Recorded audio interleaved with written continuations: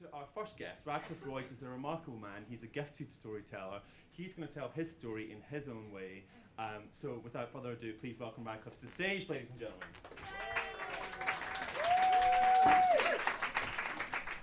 Thank you, Damien. Good evening, everybody. I'm assured that I can't lower the tone, which is lucky. I want you to cast your mind back to the summer of 2001, late summer 2001, where my story started not in Soho, but on a drive back from Bournemouth, where I had enjoyed a weekend with friends. And I was driving back in my rather nice Audi coupe, 2.8, fully loaded, back to my rather nice genteel home in Clapham, where my second ex-wife as it turned out, was, yes, I've had several wives, 2 of them were my own, and this story really describes the ending of that second marriage, which came as a complete surprise to me. I arrived back in London about 9 o'clock at night, and I put my key into the lock, and it didn't really work. Banging, key, checked, right key, okay, something's up. Cut a long story short, 10 minutes later, I find myself on my knees to this woman for a second time, only this time through a letterbox, negotiating the end of my second marriage. It was devastating. Now, I know a lot of people here will be married, and if you're not, you're going to be. And I'm not someone that handles rejection well. I know it's hard to imagine rejection. And from the back, you're probably thinking mid to late 30s. But in fact, I'm a little bit older than that. And I did what every free spirit of the age does when crisis hits, is I rang a friend. And I went, oh man, mate, she's thrown me out, it's all over, it's a nightmare. And he just went, just calm. And I started my journey. I went to Notting Hill Gate, where my great friend and old compadre just welcomed me at the door with a big hug and said, dude, sounds a nightmare, what a bitch, come on in. And his girlfriend just stood behind him, and as he revealed, she stood there with a tray of rather exotic-looking pharmaceuticals. Now, I know we're being recorded, and I just want to say that there is no outstanding charges for me, so I can speak freely, but feel free to identify anywhere along the line. He put basically a crack pipe in my hand and sort of said, welcome to the breath of the Virgin. And the breath of the Virgin, if you didn't get that. I know we're in Soho. A virgin, by the way. If anyone clear. Just checking. I took to this like a duck to water, and I didn't care about anything. It was just wonderful, and all my problems went away. And I still had the joint account, and that was getting me 300 quid a day. And off I went I went completely tonto. I was going up most of the day on the crack, then of course you have to take the heroin to come down, and then of course you have to steal from your friends to keep it going, then they find out, they throw you out, and so I'm back on the street, and through a long process I ended up in Soho, home of all those dark desires and fantasies. The anonymity of Soho it appealed. And I thought, well, I'll give it one last try. And I rang my mother. Hi, Mum. How would it be if I came home for a few days? Oh, no, dear. Our insurance wouldn't cover that. And put the phone down. I was busted. Everybody knew he's gone mad. He's on drugs. Don't go near him. So I'm in Soho, addicted, heavily addicted to drugs. And I've just put the phone down. I've got the final rejection from the last place that you would expect sanctuary, home, my mum. And this guy sidled up to me. He's quite a bit shorter than me, a lot of people are. And he had a spider web tattoo across half his face. Oh, I know that Brilliant. I don't know him, but I know of him by sight. Delroy, as he would introduce himself. And Delroy approached me. Hello, mate. Sounded quite like Keith Richards. Hello, mate. How you doing? He says, do you need anything? And I thought, well, this guy, I said, yeah, well, let's get something to smoke. I said, what I really need is a place to crash, man. Don't worry about it, come to me. And I followed him, and we sort of went up Dean Street, and I thought, and then I saw the back of the Soho Hotel, and I'm thinking, oh, my luck is in. Having never been a prostitute, I was being open-minded at this point. I didn't quite know how it was going to play out. Well, I wasn't going to get gender-specific at this point, I tell you. It was the troubled times. And as we were approaching the hotel, he took a left down Richmond Mews and took me to a 12-yard builder's skip.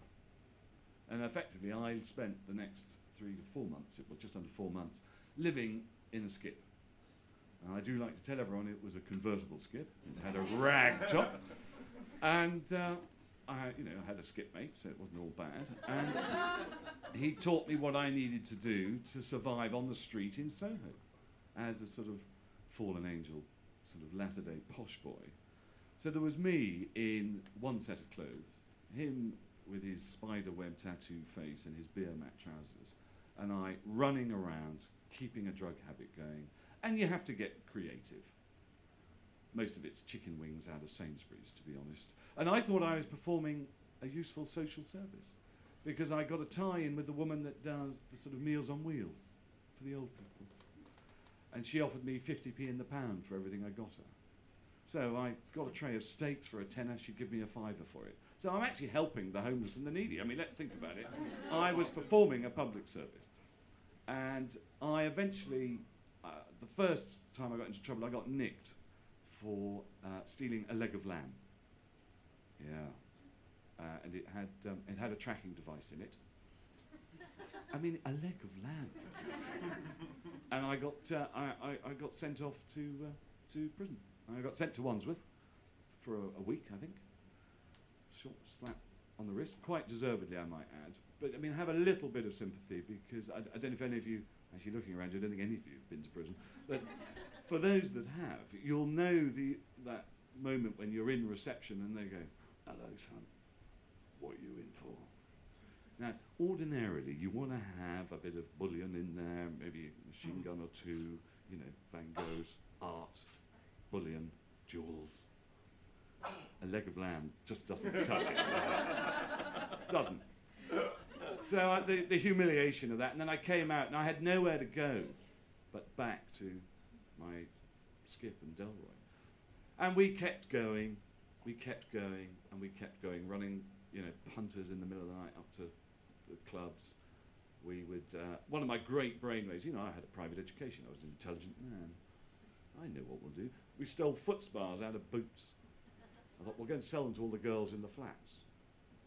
But of course they don't work on their feet, so they really didn't. It didn't work out. By the time we get to it was around September time, and the weather's going to turn, and I'm thinking, this is budget. And I said, we're living this sort of hideous latter-day with nail and eye existence. And he was and I said, Del, we really need to upgrade. This is bullshit.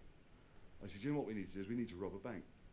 Now, it was a Thursday afternoon, beautiful day. We were lying in Soho Square, actually. Lying there, we'd had our government grant in terms of our incapacity benefit books. We'd cashed that, so we hadn't had to put ourselves on offer. And I said, we need to cut out the middleman, Del. We need to go large. We're going to go and take a bank. And we thought it was such a good idea. We were high as kites, and it just seemed like a good idea. We just breeze in, we'd empty the drawers, nothing heavy. And by the time we got our shit together, it was Sunday morning. And okay, so you're with me. Yeah, and not to be deterred by the rather inconvenient opening hours of the branch we'd chosen, I persuaded him that we could go in as part of the Portuguese cleaning crew. Now, bearing in mind, my only training for this caper had been a few trays of meat out of can And I said, yes, Sainsbury's, Waitrose, sorry, and various other, Tesco, every little helps. And so we've gone in, my Portuguese, to be fair, I'd spent holidays in the Algarve, I could get you a couple of beers and a coffee, but convincing you that I was part of the cleaning crew, not going to happen. It all kicked off. One thing led to another. I am chased down, and a Bob the Builder Have-A-Go hero parked his Nissan Irvan on my feet, and I was nicked. Get your trousers. You're nicked. And of course, the police thought it was Christmas. Every unexplained meat theft was suddenly discovered, and I got sent off to, quite rightly, to prison. And to be honest, it was an upgrade, because my time in Soho had got very dark and very scary and very lonely. So I had instant friends, but I couldn't walk. This guy had parked his van on my feet, my legs had swollen up, and I just, I was stuck in a cell, feeling very sorry for myself. And they said, actually, we need to get into a hospital to check him out. And I had this sort of what I call kebab leg disease, where my legs had swollen up. Anyway, to get me to the hospital, they shackled me like that, my wrists locked together, not handcuffs, proper shackles, the old Victorian stuff, probably worn by Oscar Wilde, I imagine, the last time. And then they shackled me to another guy on the other arm, and then another guard on the other arm. So I have got 3 sets of shackles. I am physically pinioned to 2 enormous human beings. They then put a leather belt around my waist on a 20-foot steel chain. What? I looked like Hannibal Lecter on a day out. Where was I going to run? I had broken toes, my leg, I could barely stand. And they took me actually to Chelsea and Westminster Hospital, where they've got these revolving doors. You're with me? Okay, so the 3 of us could get in. So that was easy. And then there was the guy on the chain. I'm telling you, he just couldn't. The whole thing's jammed up. We've got the janitor. There's no discreet in the back door. Oh no. So the whole thing's causing utter mayhem and chaos. And I was taken up, didn't think, and Chelsea Westminster Hospital has this really long corridor. And it just so happened that a cousin of my second ex-wife, pending, as it transpired, was doing a sort of Friends of the Hospital books table, raising money for people. And she sort of saw my head in the distance through the crowd. Yoo-hoo! To be fair, the last time she'd seen me was in a sort of white suit doing Our Man in Havana at my wedding. Funny enough, in the Algarve, actually. Portugal's a recurring theme, clearly. And as I walked past, manacled to these guys on this chain, she was so shocked that she passed out.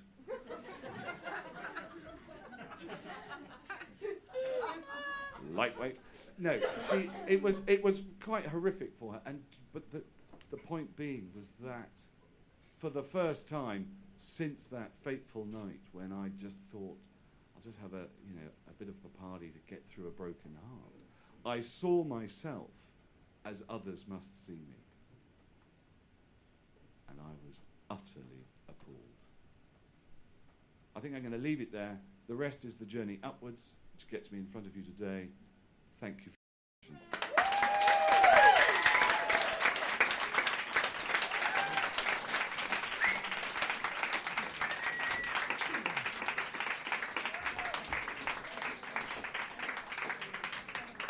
So you don't get to go that easily. I still have to find out what a virgin is. I'm so excited. Turn around, I'll show you. I mean, listening to that story is just, it's obviously hilarious, and it's something that you've thought about and you've talked about a lot. But it is your life, and yes. you really were, the guy that some of us would have talked to or walked past, in the street. I mean, what year are we talking about here? 2001. 2001. So just over 10 years ago, just after the new millennium. Yeah. You were living in a skip. And what was Soho like to you in that position, having been in it before? As a person with money and status and privilege. Was it help? Were people kind? Were they cruel? Funnily enough, my overriding memory of that time, although it was scary and lonely, whatever, but actually. Yeah, was the human kindness I got shown by other people. I was not. I was not someone you wanted to hang out with. I mean, one quick anecdote. You don't have to be quick. You're saying. Well, yeah, my you're time in supposed to be- Soho, you did used to have to be quick, because I used to get complete strangers shooting up all sorts of chemicals, without being too graphic, but in my neck, because it was the easiest place for me to get an injection in those points, because you know, I'd gone very budget. And people would come out of the office and go, "Oh, we're going to call the police. We're going to call the police." And I would just snarl at them. "You do what you like. I'm going to be gone in 2 minutes, and I know where you work." And it just became animal. But what was so interesting was what one might call the darker side. My best friends were the doormen at sort of like Sunset Boulevard and places like that, where I'd get a tenner for everyone I moved, took up there. So there's all sorts of Polish and Finnish and Norwegian visitors with no idea that I wasn't an official tour guide. And taking them, where's the late night, and so there is a sort of wonderful subject. There's a freedom in Soho. Everybody knew I was fucked up, except me, of course.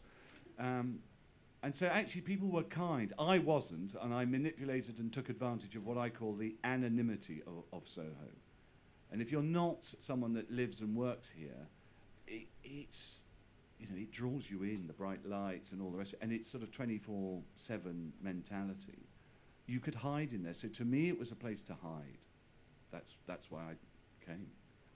I'm just thinking about you being a guide, and I was just thinking about the recent Olympics and how busy you might have been during that time.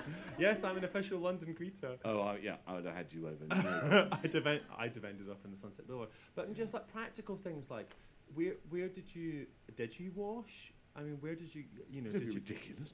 No, I mean, No, I want to know, like, yes, you how did. did you live practically? Well, where because did you eat? Well, you would help yourself to a sandwich in any of the sort of pop-up supermarkets you get. So, I mean, I didn't pay for anything apart from drugs. And it's very easy to, people get, I suppose the word is, they become blind to you. If you look down and out, and you and I'm not really great at low profile. It's just a character defect that I have, but I could blend into the. And I think people would say, rather than have me kick off or make a fuss and just basically smell the place out, for the price of a sandwich, I'll let him go. Yeah. So you learn where to take your chances and where not to. So, like, if you've lost all the status that you evidently had, being privately educated and having a good upbringing, and you're living in a skip and you're stealing food and not washing, and you're a drug addict, how do you get to the bottom in Soho? Because the bottom in Soho, I guess, is further down than in other places. How do you get there, and how do you get back up? Well, I guess I was lucky in that my gallop was stopped by arrest. As I sunk lower, if you like, the grandiosity of my thinking went proportionately the other way. So, making the leap from chicken wings out of Sainsbury's to NatWest Bank, clearly deluded, but unaware that I was deluded. The thing about the people who work in NatWest Bank are robbing it as we speak, so Yeah, I wouldn't worry about that. actually, the level of delusion. again, I thank you for mentioning it, Danny. I come back to the fact that I was actually again performing a public service, a little ahead of its time. But had we known that now what we know now about bankers, I would have been given a medal instead of a whatever it was. So the judge that you were up in front of at that point said to you that he saw some way of being able, or she saw some way of being able to rehabilitate you. The most wonderful thing about my story was a wonderful man called Judge Justin Phillips, who recognised in me the human being, and he said to me, and I was in the dock, and every 3 weeks I would have to go up for sentencing. So it's like 10 months later, and I'm still living in this hideous limbo. Eventually moved from prison to effectively a bail hostel, which is a place where they bring lifers and paedophiles back into society after having served long sentences. So not my natural, playmates, it has to be said. And he realised that the human in me became open to hearing. The circumstances of my life had got so bad that, and faced with a, effectively either a long prison term, probably 4 or 5 years, he looked at me and he said, he just went candidly, "What am I to do with you, Mr. Royce?" And against all my instinct and training when in the dock, which is of course to lie, God's sake, don't tell the truth, I just looked at him and I just went, "Help me," actually. And I broke down, that moment in the hospital when I saw myself, and then I'm sitting, waiting to go back to prison in a courtroom. It's all over. I've abandoned my children. Nobody wants to speak to me. I was the loneliest man, self-inflicted, but the loneliest man on the planet.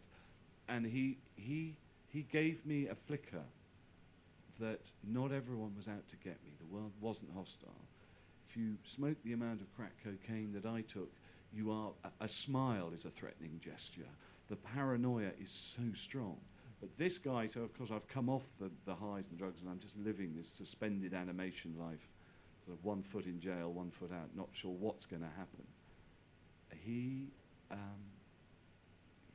saw something, and he talked to me as a human. And just to briefly finish, he kind of took an interest in me. He rehumanized me, if that makes sense. And I got a lot of help from a lot of other people who've been in a similar place who I managed to find. I was very lucky. But the formal court system saw this guy. All my crime was drug-related. They could see that. And I remember saying to him in one conversation, I said, "If you send me to jail, you're just going to have a bigger problem to deal with when I get out." And he understood that. And so I was given, I call it care in the community. I was given a community-based order where I had to report to him every week, every fortnight, and I had to report to the probation services. And he and I established a rapport, and I then went about my life, and I got involved with an organization which, on a daily basis, helped me to find a way to live without doing all that nonsense that I did. And the wonderful ending to that bit is 3-4 years later, this same judge, a very enlightened man, recognized that more than 80%, I think, of the cases that came in front of him were a drug-related crime. And I had stayed clean. I'd stopped using it. And he was developing a thing called the Dedicated Drugs Court, which happens out in West London. And he was trying to speak to the Quango or whoever the government body that was going to fund this idea. It was quite radical, where he was going to say, "I'm not going to send these drug addicts to prison. I'm going to offer them help and treatment, and I'm going to give them some support to change their lives." He asked the organisation that I had been lucky enough to find to send a sort of representative down to go and have a chat with his committee. And I walked in there. He had no idea it was going to be me. I had no idea it was going to be him.